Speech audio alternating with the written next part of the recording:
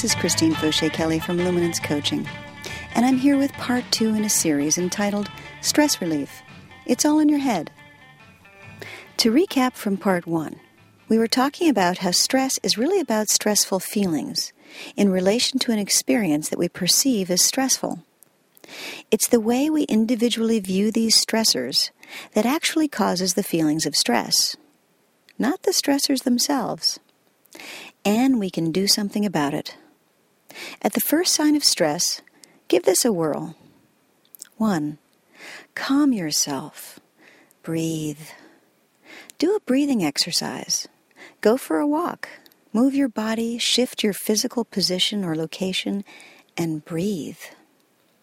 Focused breathing slows down the autonomic nervous system and allows your thoughts to clear. 2. Find the need. Ask yourself, what need of mine is not being met in this moment? This takes some practice. Refer to your needs list from part 1. What need or needs leap off the page? 3. What would make it better? Ask yourself, what would make this situation better for me? What would fulfill that need or needs? 4. Make the change. If possible, make that change immediately. If it's not something you're willing to change in this moment, make a plan for when you will. Or consider how else that need might be fulfilled. There is always more than one way. Here's an example. Let's say you're coming up for review at your job, and things have not been going as brilliantly as you would have hoped. You know others have been laid off, and you're approaching the review with deep trepidation. These feelings show that on some level, you've already decided that it will go badly. Not only will that thought leave you feeling disempowered, but it may influence the outcome. Not helpful. The truth is that you don't know for sure. How would it affect you to go in with a different perspective? An open mind. Consider these other possible ways to look at this situation. 1.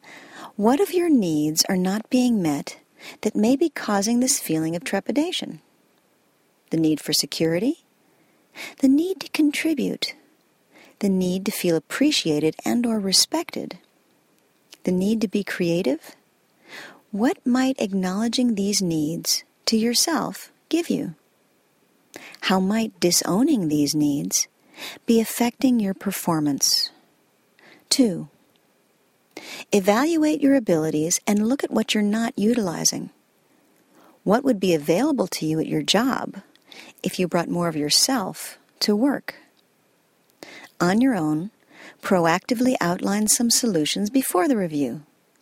Go in speaking with confidence as a team member, with solutions in hand, fully invested in improving your own performance for yourself and the company. Less stressful, right? 3.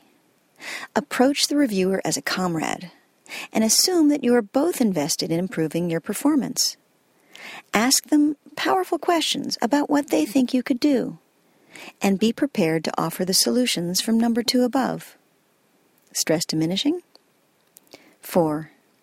Research the job market before you go in and learn about the appropriate salary for your position, the duties of your position, and if possible, how others overcame similar challenges, other positions that may be opening up. 5. Look at this review as an opportunity to learn about how you are being perceived at your office.